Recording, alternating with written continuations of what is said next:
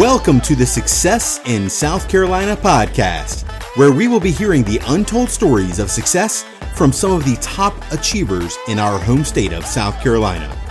These neighbors of ours will also share their time-tested personal philosophies and solutions to inspire us, educate us, and help us find peace, joy, and love, along with a purpose, a mission, and a vision for our lives. And I'm your host, Jonathan Peoples. Our guest today lives in Greer, South Carolina. He is the Senior Director of Culture and Development for a large financial corporation. He's also the former president of ACA Toastmasters Club and has been a semifinalist in the Toastmasters International World Championship of Public Speaking. He is one of the most genuinely empathetic and nice people I have ever met. Welcome to the show, one of my great friends, Jody Powell. Hey, Jonathan, how you doing? Thanks for having me. Doing great, man. Yeah, glad to have you here, Jody. Something I truly admire about you is just the high level of charisma and enthusiasm you have. Oh, wow. Well, you're setting the bar high already for me. I mean, we just got started. Yeah, and if I didn't know you, Jody, I believe this was a natural talent for you. But having heard a little bit about your backstory, I know that this is a skill that you have had to develop over time. Can you share some of your secrets on how you develop such charisma and enthusiasm? Well, it really is interesting because I do believe that charisma, enthusiasm really comes from a mindset. So if you really want to start thinking about how to create charisma and how you can be someone that people will want to gravitate toward or kind of, want to be kind of the person that people want to talk to and will remember having a conversation with, it really starts with your mindset. You have to have a little bit of confidence. You have to have a little bit of faith in yourself, and then you have to practice. It's just like speaking in public. You are not going to be good at it the first time. You have to do it over and over and over again. And you have to really just kind of put it into practice, develop that skill, think through it from a mindset perspective of what do I want to accomplish out of this? How do I want people to remember me? And basically what you're doing is that you're establishing what you want your brand to be. Right. And it's a tricky thing when you talk about a mindset and you have to have confidence, but then you also have to do it over and over again, because messing up, it doesn't necessarily always instill confidence, right, Jody? Absolutely. And that's the one thing that we all have in common is that none of us are perfect.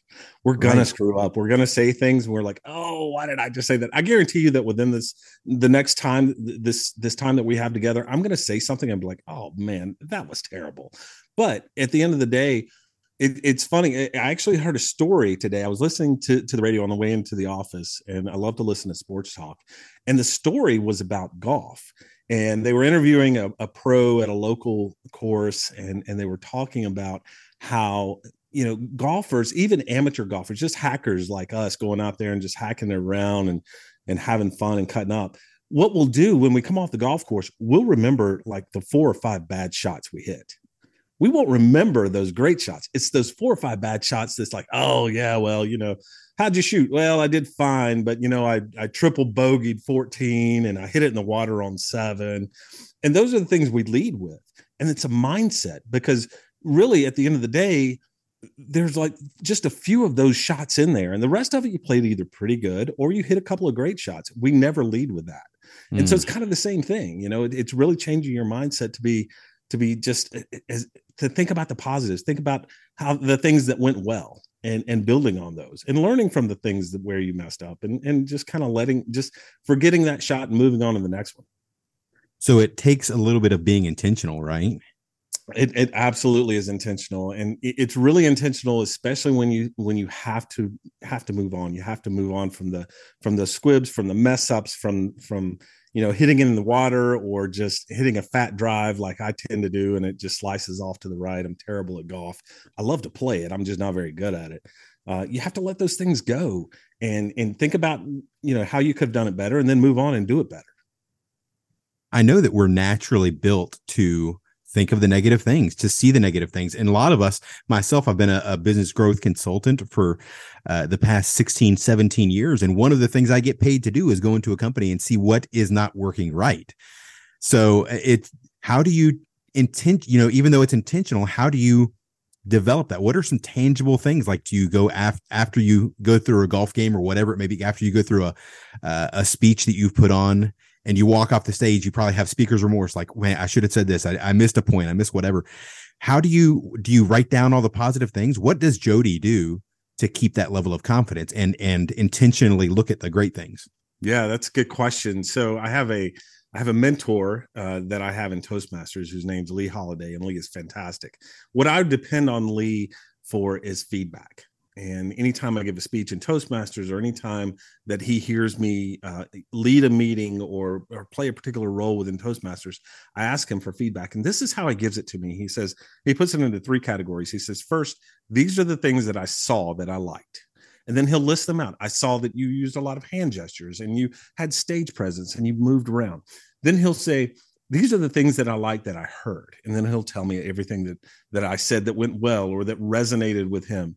And then the last thing that he'll say is, now here's how you can get even better. And so what that does is it automatically puts you in a mode of receiving feedback as you should. And that's as a gift, because that's what it is. And so I tend to do that for myself. I'll think about, okay, here are the things that I feel like I did right. Here are the things that I feel like I said right. But here are the things that I think could have went even better. And so when you position it in that way, feedback no longer becomes this negative thing where like, oh, you're going to tell me everything that I did wrong. No, it's here's what I did right, but here's how it could be even better the next time. So it's a mindset of improvement. It's a mindset of getting better. It's a mindset of taking the things that may not have gone as well as you wanted them to and preparing for the next time so that they will. And is that person that's talking with you, that mentor, I assume that's super important because we all have our own blind spots. We walk off and we may only see the bad things. We may not even be able to see the things we liked. How do you use that mirror of a mentor?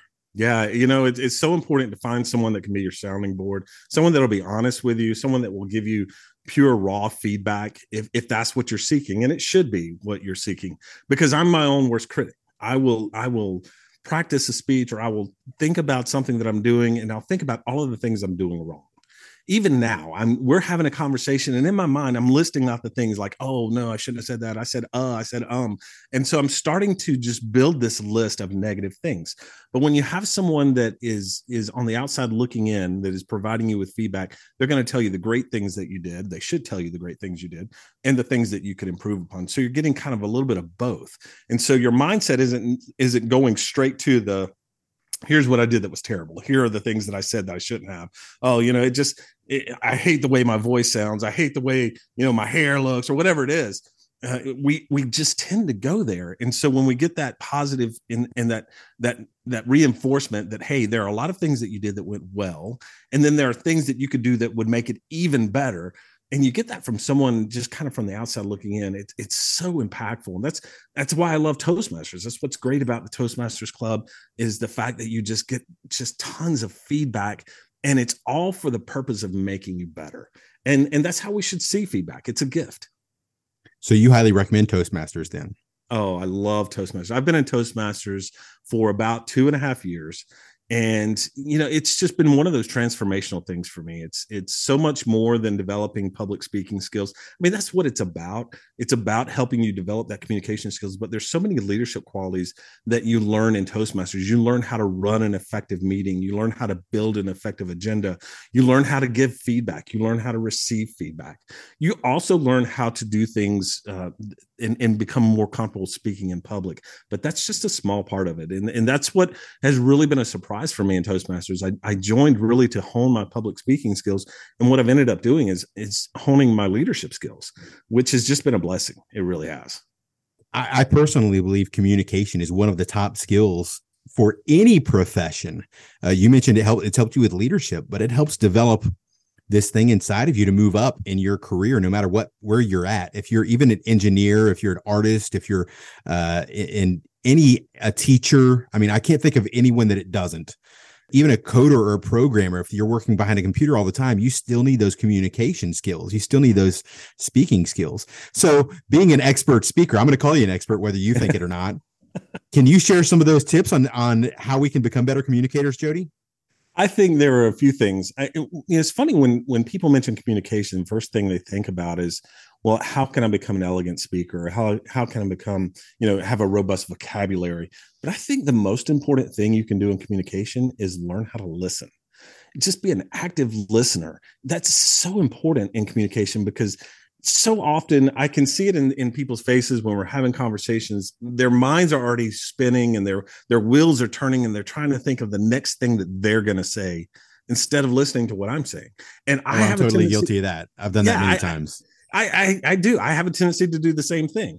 And so it really takes intentionality. It takes practice to be able to actively listen, to be able to not only respond to what someone says, but I think one of the greatest things you can do in listening is just to say back to them what they just said. So what I'm hearing you say is, and then just tell them exactly what they said, so that you make sure you understand what they're saying, and then you can formulate that response. We're just too quick to want to jump in and say what we want to say.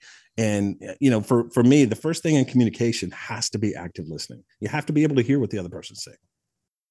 I feel like every time I've done the paraphrasing thing before, I need to get better at that. So you're going to have to teach me how to do that better, because I feel like a psychiatrist saying, here's what I hear you saying. So, and they need to be on a couch. So I guess I remember the old movie, The Couch Trip, when he said, I hear you saying this. And so Jody, how do you become better at that? Even just that one thing of paraphrasing, listening. Yeah, it's interesting. It depends on the context for sure. But a lot of things that I like to do, I like to ask a lot of questions based on what people are saying. Some of the folks that work for me, it really gets on their nerves, because they'll come in and say, here's the problem that we have. We have to do this. We have to figure out that. And I'm like, well, what do you think we should do? Oh, they hate that, man. They hate it. And so I do that, though, because I really want to understand what their perspective is, what the ideas are, because I have ideas. I can certainly try to provide an answer, but look, I'm not always right. Everything that I say isn't correct by a long shot. So it really comes down to being able to ask questions and listen. Instead of saying what I hear you say is, you can turn it around and ask questions like, so, well, if you're saying this, then what about this? So you're at least acknowledging the fact that you've heard them say something, and now you want to move on to the next thing and really understand what some of the solutions could be to the problem, or what they're trying to say. What are the root causes that are creating the situation? So that way you're just not robotically saying the same. This is what I hear you say over and over again. Exactly. Yeah. It's, and sometimes you have to play that therapist role, right? People come to you and they're complaining about something, but at the end of the day, it's really about something else. And so you dig down, you do a little root cause analysis, and you find out exactly what's going on. Well, I've heard you speak twice now, Jody. I have been blessed to hear you speak at a communication boot camp, and then another time. And I know one of the speeches, I heard a little bit about the shifts in your career, and your career path has not been a straight line. It really hasn't. It's funny. I've started out thinking that I knew exactly what I wanted to do for the rest of my life. And it has nothing to do with what I'm doing right now. Was it race cars and date beautiful women? I know that's what I wanted to do when I was 18. Yeah, there might have been a little bit of that involved, and so being the hero at the World Series or whatever. But really, early on in my career, I had a mindset that marketing is where I wanted to be. I wanted to, I love the psychology behind marketing and how things influence people's behaviors and those kind of things. And so I just really got into just understanding psychology and understanding the psychology of making decisions and why people do that and how they're influenced. It's really where I fell in love with what I consider to be kind of my first love, and that is brand. And brand is something that I've carried along with me, because what I realize is that brand is so much more than what companies do. And a lot of people think that brand is a logo, or brand is something that that you advertise, and that's not it at all. Brand is actually, I define it as how a person feels about someone or something based on information they receive. That's a brand. And so that means you have a brand, you have a personal brand, your company has a brand, you have multiple brands because you play multiple roles. And so, early on in my career, I was like, there's so much I want to do. There's so many big things. I want to accomplish big things. I want to get things done. and I wanted to move up as quickly as I could and work on those cool projects. And to me, that was how I was defining success early on in my career. And what I come to realize is that that's not success at all. So it was a long journey, and it was a winding road to get from there to here, and a lot of lessons along the way. Well, let's start with this then, because you mentioned it, the definition of success. Jody, how do you define success? Well, I think for me, success is defined at the end of the day when I hang up my lanyard for the last time and I walk away. If there's one person that will think of me or look at me walking away or whatever, and they say, wow, he really influenced my career. He had a major impact on my life. Then I've been successful. That's success for me. It's being able to share with people what you've learned, to learn from people that you work with, to just have influence. I think influence is the greatest quality that a leader can have. It's, there's a ton of leadership books that'll tell you like the 5 levels of leadership and all of it's great and all of it's important. But for me, influence is the most important thing that a leader can have. And being able to kind of wield that power of influence in a way that is impactful, in a way that changes lives in a positive way. I mean, for me, that's what success really is about. So what I'm hearing you say, Jody, is that success is how many people are better off because I was alive. Is that right? I mean, it really is. Like what is it that I've brought to the table that has influenced and changed someone's life? I mean, there's a lot of things that we can accomplish in our careers. And there's a lot of things that I've accomplished, and I'm sure there's a lot of things that I will continue to strive to accomplish. All of those things are important. But for me, what I learned early on is that they don't last. That's not success. It's important, and we want to achieve things, but that's not how you define it. Because someone's going to come along and they're going to do something that you did. They're going to do it better, or technology is going to advance, or things are going to change. The markets are going to change, and what you did 5 years ago is not going to make a bit of difference in the market today. And so, what are those things that are long lasting? Those things that are long lasting to me is just being able to impart wisdom and be able to influence, to be able to share a little bit of what I've learned along the way with someone that's going to carry that on and hopefully influence someone else. And so that's how that builds, that's how it grows, and that's how it moves on. And I was fortunate to have people, early on in my career and even now that provide that for me. And you spoke at one of these boot camps, you spoke about some of those people and again, about your career shifts and the changes in your philosophy. Can you tell that story for us here? I know that it'd be like retelling the story from the boot camp, but I'd love for our listeners to be able to hear a little bit about your story and the highs and the lows and the ups and the downs and how that shift happened, how that shift took place, because I think that the key piece of advice you took from that is something that I think a lot of people need to hear. Yeah, it's funny. I started my career I grew up in the upstate of South Carolina. So I was raised just outside of Malden, in Greenville County, and went to school at USC Upstate. I'll tell my age because it was not USC Upstate when I went there. It had an S on the end of it instead of a U. But after I graduated college, I went to work for a little weekly newspaper that covered the Malden, Simpsonville, Fountain Inn area, covered the Golden Strip, and it was called the Tribune Times. And when I went there, I met someone who is like on the top 5 people that have influenced my life. And she was just this quintessential grandmother. She had, long flowing white hair that kind of curled at the neckline. She wore the silk shirt that buttoned all the way up at the collar and had the puffy sleeves like Seinfeld, the wool skirt down to her ankles, the glasses that hung around her neck that was held on by the chain that you pulled the ceiling fan with. And she was just, I mean, if Norman Rockwell could paint what grandmothers would look like, they would paint X.E. Newton. And X.E. was just this amazing, quiet, godly woman. And she, what I loved about X.E. is that you knew exactly where you stood. You were either on her good side or you weren't. And somehow, some way, I was fortunate enough to be on X.E.'s good side. And she kind of took me under her wing when I came to the paper. And she would always give me advice. She would give me such sound advice. But I remember I'd been there for a couple of years. been selling advertising in the paper, and just kind of feel like I was spinning my wheels. I was in a little bit of a rut. And she came and knocked on the door to my office, and she says, "So, are you going to tell me or what?" And I was like, "Tell you what, actually, wait, what are you talking about?" She said, "Are you going to tell me what's bothering you or not?" And I just kind of laughed. I was like, "Okay, fine. You know what, Exie, I'll be honest with you. I just feel like I need to move on. Like, I can't do big things here. I'm ready to accomplish big things. I want to get things done. I want to be part of something big.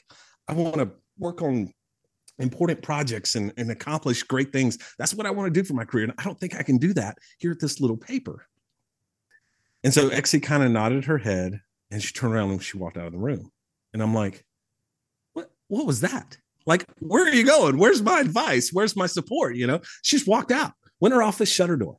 Right. And, a couple of days, I just kind of blew it off. And a couple of days later, I go into her office, I knock on the door, and I'm like asking her a question. And she says, "So now let's talk about what you said the other day." And I said, "Okay, sure. Actually, I just feel like I need to move on. I feel like I need to go and do big things and be successful and work on these big projects. And I don't know that I can do that here." And she said, "Do you really think that's what that is? Do you really think that's what success is?" Mm. I said, "Yeah, I do. I mean, anyone that's successful, you think about it, they've done great things. Jordan won 6 NBA titles. Tiger Woods won all of these major, they accomplished big things. And that's what I want to do." Mm-hmm. And she kind of smiled and she said, "Okay, if you think that's what that is, then you go do that." And, 6 weeks later, I'm walking into her office and I'm telling her that I'm leaving. I found another job. And she gets up, she gives me a hug. She says, "You just remember something. Success is not about what you do. It's about who you influence." Mm. And I was 22 or 23 at the time. I'm like, okay, whatever. Thanks, Exie. Keep your boomer advice. I'm moving on, And so I did. I moved on. I worked for a larger company. At the time, I was in 2 years in, I had this opportunity to work on a really cool project. Again, I'm going to tell my age here because and it's part of the story, but I was working for a life insurance company, and we had the opportunity to be the first company to offer term life insurance bought and sold completely online with this newfangled technology called electronic signature that the law had just passed. It's really cool stuff. And, you fill out this application on the website, you get issued the policy, you have your policy online. We were going to be the first company to do that. And we were, and it was incredibly successful. We had so many different large insurance websites that wanted to sell our product, insure.com, Quotesmith, some of the big boys that really wanted to take part in that. And we partnered with them. It was great. I felt like, oh, this is great. This is success. First year we just produced so much money, so much sales and issued so many policies. Same thing for the second year. Third year, it began to taper off because Gerber Life got into it. And they did the same thing that we did. And then all of a sudden there was Protective. And then all of a sudden there was Transamerica. And suddenly we were just one of many that were doing the same thing. And a lot of them were doing it better than we were, to be quite honest. Mm-hmm. And the next, in a couple of years, we're not even a name in that market. And so, it left me feeling empty. Like we were on top of the world. I had accomplished this big thing. We worked together to become the first in the industry to do something big. And all of a sudden we weren't even mentioned. And so I moved on to another company and worked there for a while. And it was then I began to realize that, working on these big projects, working on these big things, accomplishing these things, they're all great. I mean, it was absolutely a huge opportunity for the company. We made a lot of money for the company. All the accolades, all of that stuff is great. I mean, it's important to accomplish those things, but it wasn't what fulfilled you. It wasn't success for me. And it was probably, I guess it was probably 2006, 2007, somewhere in that time frame, that I ran into a friend that worked at the paper with me, and they said, "Oh, did you hear about Exie?" I'm like, "No, how's she doing?" It's like, "Oh, well, I'm sorry to tell you this, but she passed away." I was like, oh, wow. And I really began to reflect on it and reflect on really the last time that I spoke to her and what she said. Success is not about what you do, it's about who you influence. And the further along that I went in my career, the more I realized how much she was right in terms of just how that just lasts and how long and how it can just pass on from person to person. She passed that on to me. I hope I'm passing that on to other people. And that legacy just continues. And so there's no technology that's going to come along and like make that obsolete. There's no one that's going to come along and kind of take that away from you or do it better. It's something that builds and something that adds. And I hope I'm honoring her memory and doing that. And I hope, someday when I'm dead and gone, somebody's honoring me that way. And then they get honored as well. And it just kind of pays forward. To me, that's what success really is about. Right. It's a ripple effect. It's leaving a mark long after you're gone, right? Exactly. And it's not even about me leaving the mark. It's about just passing on things that I've learned from others and just kind of keeping that knowledge and that understanding going.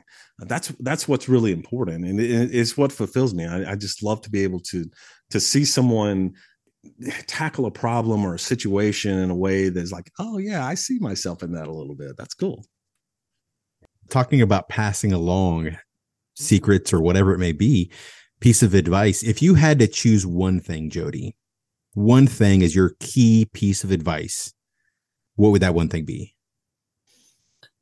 Wow, that's an interesting question. I think when I'm thinking about what key advice you can give to someone, I have to come back to just really understanding who you are. Be authentic.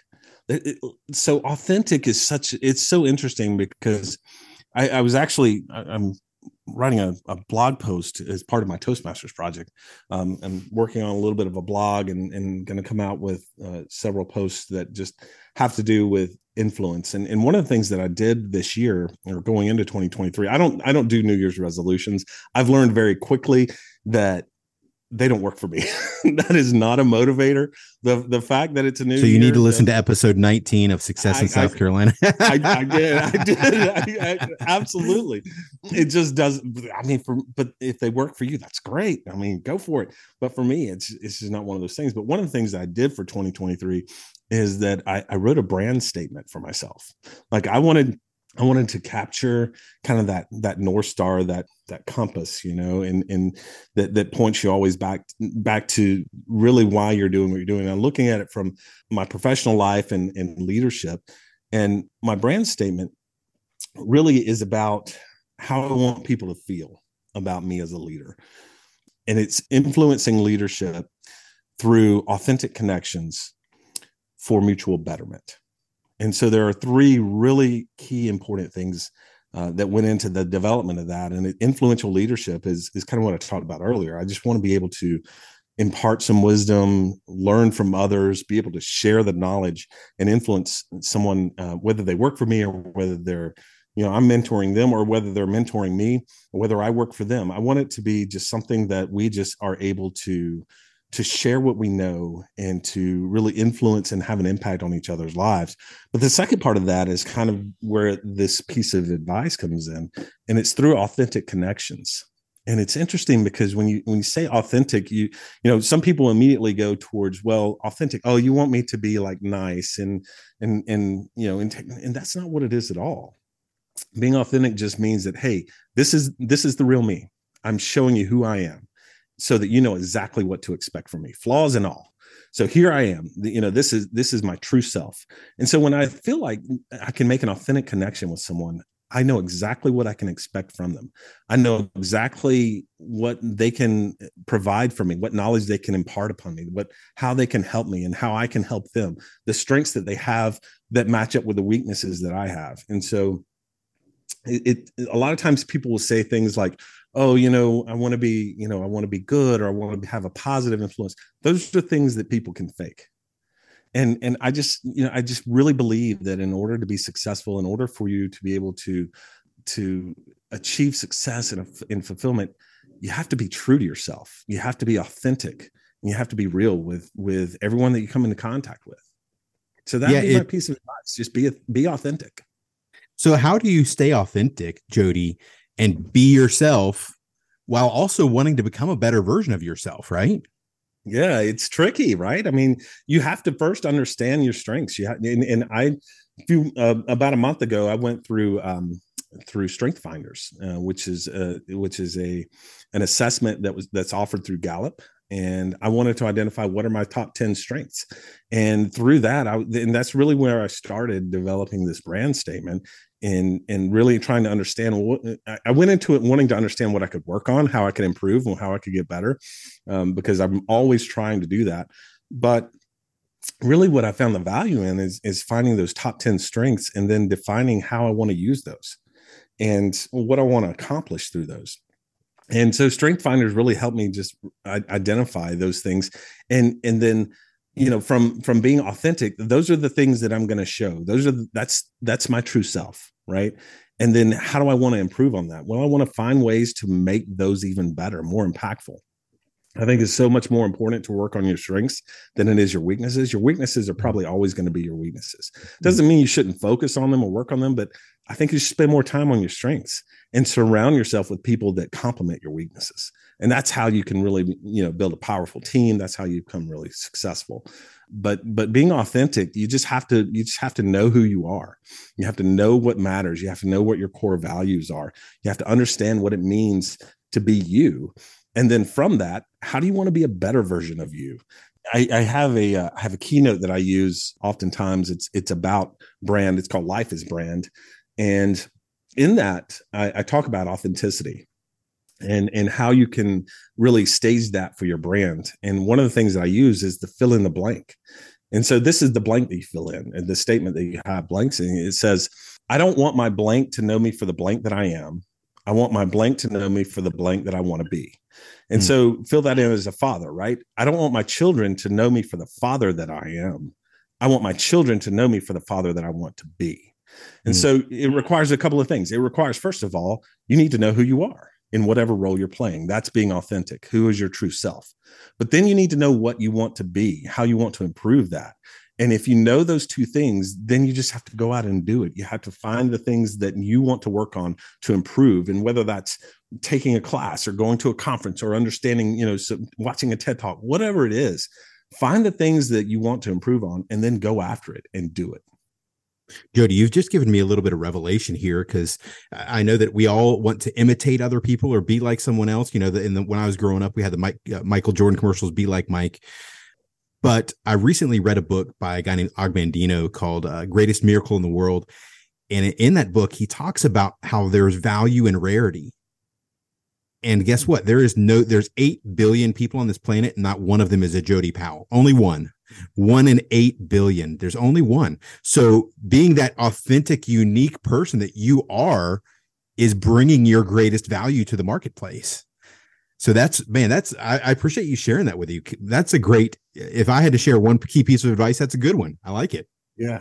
Well, it's funny you mentioned that, because I have a favorite movie quote that I use often, and it's not very popular. You ask people like, what's your favorite quote? And, people are like, life is like a box of chocolates, or you can't handle the truth. They go to the famous ones. Well, mine is so innocuous, like people have never heard it. But then when I say what it is, it's like, oh yeah, I've seen that movie. Unfortunately, it's a Matthew McConaughey movie. I'm sorry for that, but it is what it is. All right. Yeah, it's not all right, but that's a good one. No, it's from it's from his movie A Time to Kill. And if you don't know the movie, it's a movie about an African American man who in broad daylight shoots and kills 2 white men who raped his 8-year-old daughter. It's a very powerful, moving story. And it's in the Deep South, and the African American was played by Samuel L. Jackson, and he hires this white lawyer, Matthew McConaughey, to represent him. And McConaughey is just this small town lawyer. He's never had a big murder trial before, but he has a mentor, and this mentor of his is a disgraced, disbarred lawyer who hasn't set foot in a courtroom in 25 years because of this terrible thing that he did in the past, whatever. But he's just a brilliant lawyer. He's played by Donald Sutherland, one of my favorite actors. So, it's coming close to the end of the movie, and I won't give away the movie. If you haven't seen it, you need to go check it out. But McConaughey and Sutherland are just talking to each other, and they're talking about the closing statement that McConaughey's going to make, and Sutherland's character is named Lucius, and McConaughey says, "Lucius, I just want to go in there and be you." And Sutherland kind of looks at him funny, and he says, "Me? Don't be me. Be better than me." And I love that line. I'm like, why can't leaders, why can't managers manage that? And like, people come to you all and say, "What would you do in this situation?" I just want to do what you do. Don't be me. Be better than me. Go find a better solution than what I'm going to give you. Come up with something that's revolutionary. And so it's so true what you said. It made me think of that, mentioning the book there, that you're one out of 8 billion. So don't imitate anyone else. Don't try to be anyone else. Just go be the best version of you that you can be. Right. And if you're imitating them, you're a second-rate version of them anyway, but you can be the first-rate version of you. Exactly right. That's exactly right. And I hate to quote, I think it's Coach K that said this, and I hate to quote Coach K. Why is that? Leader. I'm not a big Are you? I'm just not a big fan. Come on. I mean, it's Duke, whether or not you're a Duke fan, you got to love the guy, though. Just not.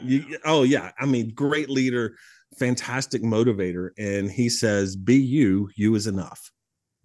And that's just, wow, man, that's so simple. It's such a simple statement, but it's so powerful and so motivating and so true. Because if we just had, and it goes back to what we were talking about earlier, if you have the mindset, if you have the confidence to go out and try things and to go out and do things that you never would do, or you never would think that you would do. I never thought I would speak in front of 1,000 people. I never thought that I would ever, that thought terrified me when I was younger. It's fun. I tell a story about my wedding. I have a few funny stories about my wedding, actually, but in my wedding, we're doing our vows, and my wife is just this beautiful thing, and her voice is so sweet, and it's just perfect. And they get to me, and my voice isn't like doing this because I'm just shaking, and everyone's coming up to me afterwards saying, "Oh, that was so sweet. You were so emotional." I wasn't emotional. I was nervous. I didn't like speaking in front of all those people. I have no idea what I said. I don't even know. And we can't, and here's the second funny story. We can't go back and find out what I said. I am a closet professional wrestling fan. I don't tell too many people. Well, I do now because I've just said it on the podcast, but I'm a professional wrestling fan. So back in the day, let me stop you. Let me stop you for a sec. Who's your guy? Oh, the Nature Boy, Ric Flair. Are you kidding? Woo! Absolutely. And all right. It's funny because he makes an appearance in the story, because what happened was, after we got married, my wife would watch our wedding video over and over. She's like, "Oh yeah, did you know so-and-so was there? They were sitting like the 5th row. They're barely on camera. I caught a glimpse." I'm like, I don't care. Who was they like? But she loved to watch the video over and over again. Well, Monday night came, and it was time, we were going out to eat, and, I'm setting the VCR because WCW Monday Nitro is coming on. And so it goes from my wife walking down the aisle to Ric Flair walking down the aisle. Woo! And I have yet to live that down. It's, oh man, to this day. Oh my goodness. And my son's getting married in June. And, anytime we talk about the wedding, my wife's like, "Well, I would show you ours, but apparently wrestling was more important." Oh, that is great. Wow. I thought I heard some good ones. That's a great one, Jody. Oh, yeah. Oh, okay. Well, let's shift over. I want a lot of our listeners to know a little bit about your speaking career, because you are really making some great strides in your speaking career. Like you said, you've done several keynotes. You're speaking in front of thousands of people. Here's let me get my words straight. See, I need to become a better speaker. If there's a listener out there who wants to develop into a speaking career, Jody, first of all, what are some pieces of advice you'd give them to begin? Hey, here's what you need to do to start your career. Maybe it's a join a Toastmasters, maybe it's do this, or maybe it's speaking at your local commerce club, whatever it may be. What piece of advice would you give to someone who's just starting?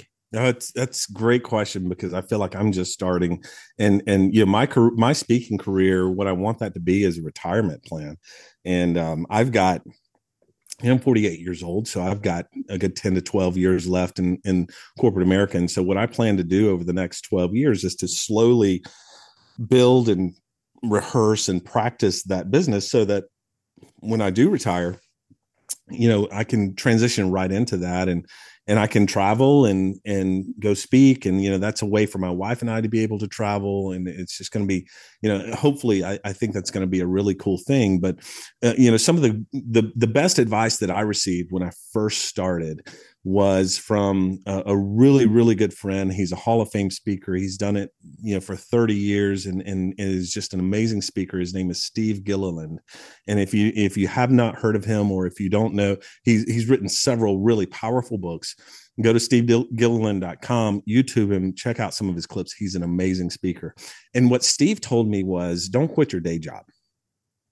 And it sounded like an insult, right? It's like, are you telling me I'm not a good? He's like, no. What I'm telling you is that it's not a lucrative business when you're first starting out. It's not something, it's not one of these gigs that you can just quit and work few hours a day and you're making tons of money and you don't have to work anymore.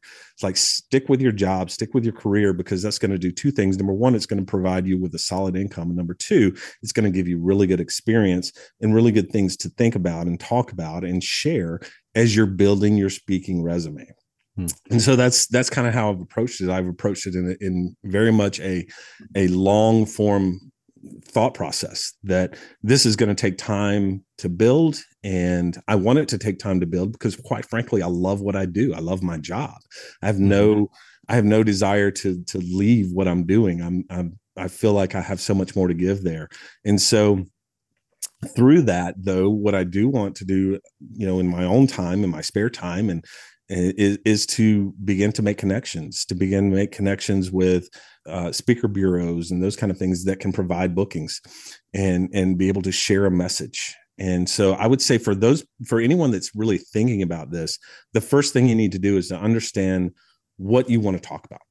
And what I would recommend is really to think about things that you're passionate about. Find the thing that you just would love to argue with someone about, or share with, or impart wisdom upon someone about, and begin to build out stories around that. And some of the greatest speakers in the world will have messages and then tell stories around them. Stories are so key. It takes people on an emotional journey.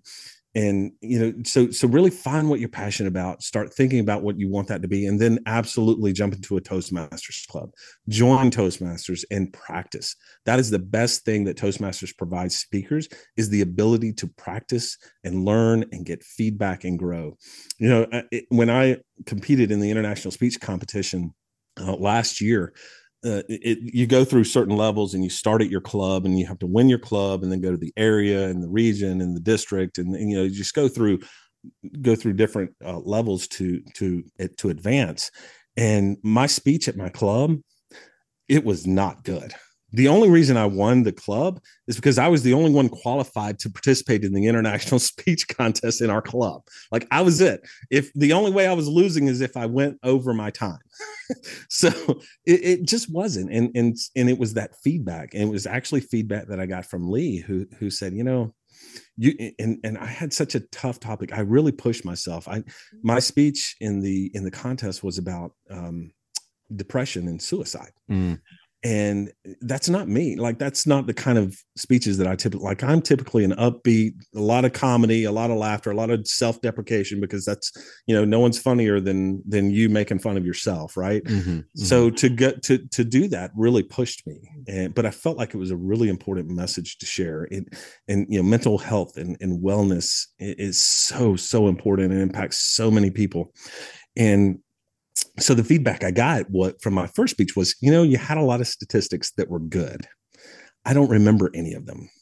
you didn't take me on a journey. You didn't take me on this emotional journey. You have to take your audience on an emotional journey. And so, I said, well, what does that even look like? How do I do that? And I started doing some research. I started talking to people that have been impacted by suicide because of family members. And suddenly I just started forming this story about a man named Jim. And Jim is a figment of my imagination. I conjured him. I gave him a backstory. I gave him a situation that he went through. I gave him a suicide attempt. And I gave him someone that came alongside of him that just wouldn't take fine for an answer. And that was the title of my speech. Is when you ask someone, how are you doing? And they'll say, fine. Chances are they're not fine. And so, so what do you do from that? You ask, you listen, and you act, right? And so I say all that to say that, Toastmasters provided me with that feedback. And because if I'd used that first speech, I wouldn't have gotten past the second round. I mean, it was okay, but it didn't have that emotional punch that you need to take, that ride, that emotional roller coaster that you take your audience on. And so, as a speaker starting out, the best thing you can do is practice your speech and get a lot of feedback on how you can make it better. And getting just maybe 1 or 2 or 3 great speeches. You don't have to be able to speak on every single topic, right? No. And the great thing about Toastmasters is that you choose the topic. So you follow your passion. And so you find the things that you want to talk about. I've talked about in Toastmasters meetings. I've talked about, my kids, I've talked about my wife and some of the interactions and crazy things that we've been through. I use my personal life. I use my professional life. I use things that I hear people say. It's whatever comes to mind. And you just build upon that, and you tell a story, and you have a powerful opening that grabs their attention, and a strong closing that leaves them with the one thing that you want people to think about as they walk away. And it's a lot of fun because you just have creative freedom to speak about whatever you want to do. As we're wrapping up here, I'd like to be able to promote you as a speaker and speaking engagements. What are the topics that Jody Powell speaks about? If someone invited him, what can they select from? It's interesting. I really, as I mentioned, I developed this keynote around brand, and I build upon that. So when I think about brand, it's really how you can influence how people feel about you. And I talk about a concept that was developed by Marty Neumeier, who is just this brand genius. If you haven't checked out his book, definitely do that. In fact, he has several, but The Brand Gap is the one that really spoke to me. And it's written for companies to think about how they position their brand and that sort of thing. But you can apply it for your personal life. But he developed a concept that was called the charismatic brand. And the charismatic brand is a brand that people feel like there's no substitute for. And so I used the story of my wife. When we first got married, my wife called me up at work. She's like, "Hey, honey, how are you doing?" I'm like, "Oh, I love," it's that honeymoon phase. Like, we don't do that anymore. But she calls me up. She's like, "Can you go to the store? I need some bread and some milk and pick me up a box of Kleenex." I'm like, "Yeah, I got you. I will do that for you." And so I'm leaving work. I go to the store and I get the bread and I get the milk and I get the dog food and I grab a box of Kleenex. I'm like, "Oh, Puffs are on sale. 50 cents. Ha, I'm going to get some Puffs. I'm going to save us some money. She's going to love me." I walk in the door. I say, "Here's your groceries, baby." I start unpacking them and I pull it. And guess what? 50 cents off. I got a box of Puffs. And I have never seen someone change in an instant the way that she changed. "What are those? Those aren't Kleenex." And for the next 30 minutes, I got a lesson on why Kleenex are better than Puffs. So you're saying your wife transformed into Macho Man Randy Savage? Oh, immediately. And we were not snapping. Let me tell you, brother. No, it was on. It was on. And so for her though, there's no substitute for Kleenex, right? And so that's what I build upon in my keynote is how do you create a charismatic brand for yourself in whatever role that you're playing? How many of us have kids that we want our kids like to say, there's no one else I'd rather have as a parent than you. How many of us want our spouses to say that, there's no one else in the world I'd rather be married to than you? How do we create that? And I walk through 5 things that you can be in order to create that charismatic brand in a keynote. And then from those 5 things, I also have built keynotes out for them. So I have some for being authentic, being self-aware, being humble. So I work through all of those and build out keynotes for those as well. Are there any certain events or companies or where do you want to speak, Jody? I'm always willing to speak anywhere. And the reason behind that is that the more stage time you get, the more opportunities you get to speak, the more opportunities you have to improve. I've spoken in front of 450 people recently, and then like 15. It doesn't matter. Like I'm more than I just want to be able to improve, to get better, to have stage time. That for a speaker, that's the most important thing. How do you just continuously get stage time at stage time? I'll hopefully be able to build a brand that is able to be selective years down the road. Right now, I'll talk to the wall. Right. I mean, if I get feedback, I will talk to the wall. But that's all you require, some good feedback. How would one of our listeners get in touch with you if they wanted to book Jody out as a speaker? Oh, wow. You can just hop on LinkedIn and look for me there. You can search my LinkedIn profile as Jody E. Powell, or shoot me an email at jodyedwardpowell@gmail.com. And, be glad to do that. I'm excited to do those things. I do tend to be a little selective because the way that unless they're on a weekend, I'll speak all day long on a weekend. But, being respectful to the company that I work for, I take PTO to speak. And so, I only have so many PTO days. So I do tend to be selective during the week, but certainly, I'm always open to, whether it's virtually or in person. I just love the opportunity to speak. Well, you heard it, guys. Hit him up on Facebook, or not on Facebook. Hit him up on LinkedIn. Jody Powell. Check him out. Have him speak, especially on a weekend if it's at a wall. So what I'm hearing you say is that I need to speak in the wall. Speak. You're going to speak it to my wall here. You're going to speak to my dogs. I'm going to hold my dogs. You're going to speak to them. They'll give you good feedback. If they give me good feedback, if I get a few good barks, man, I'm all about it. All right, listeners, let's get out there and make our world, our country, and our community a better place. When you succeed, we all succeed. And as always, this is a friendly reminder that the left lane is for passing. So speed up or move over.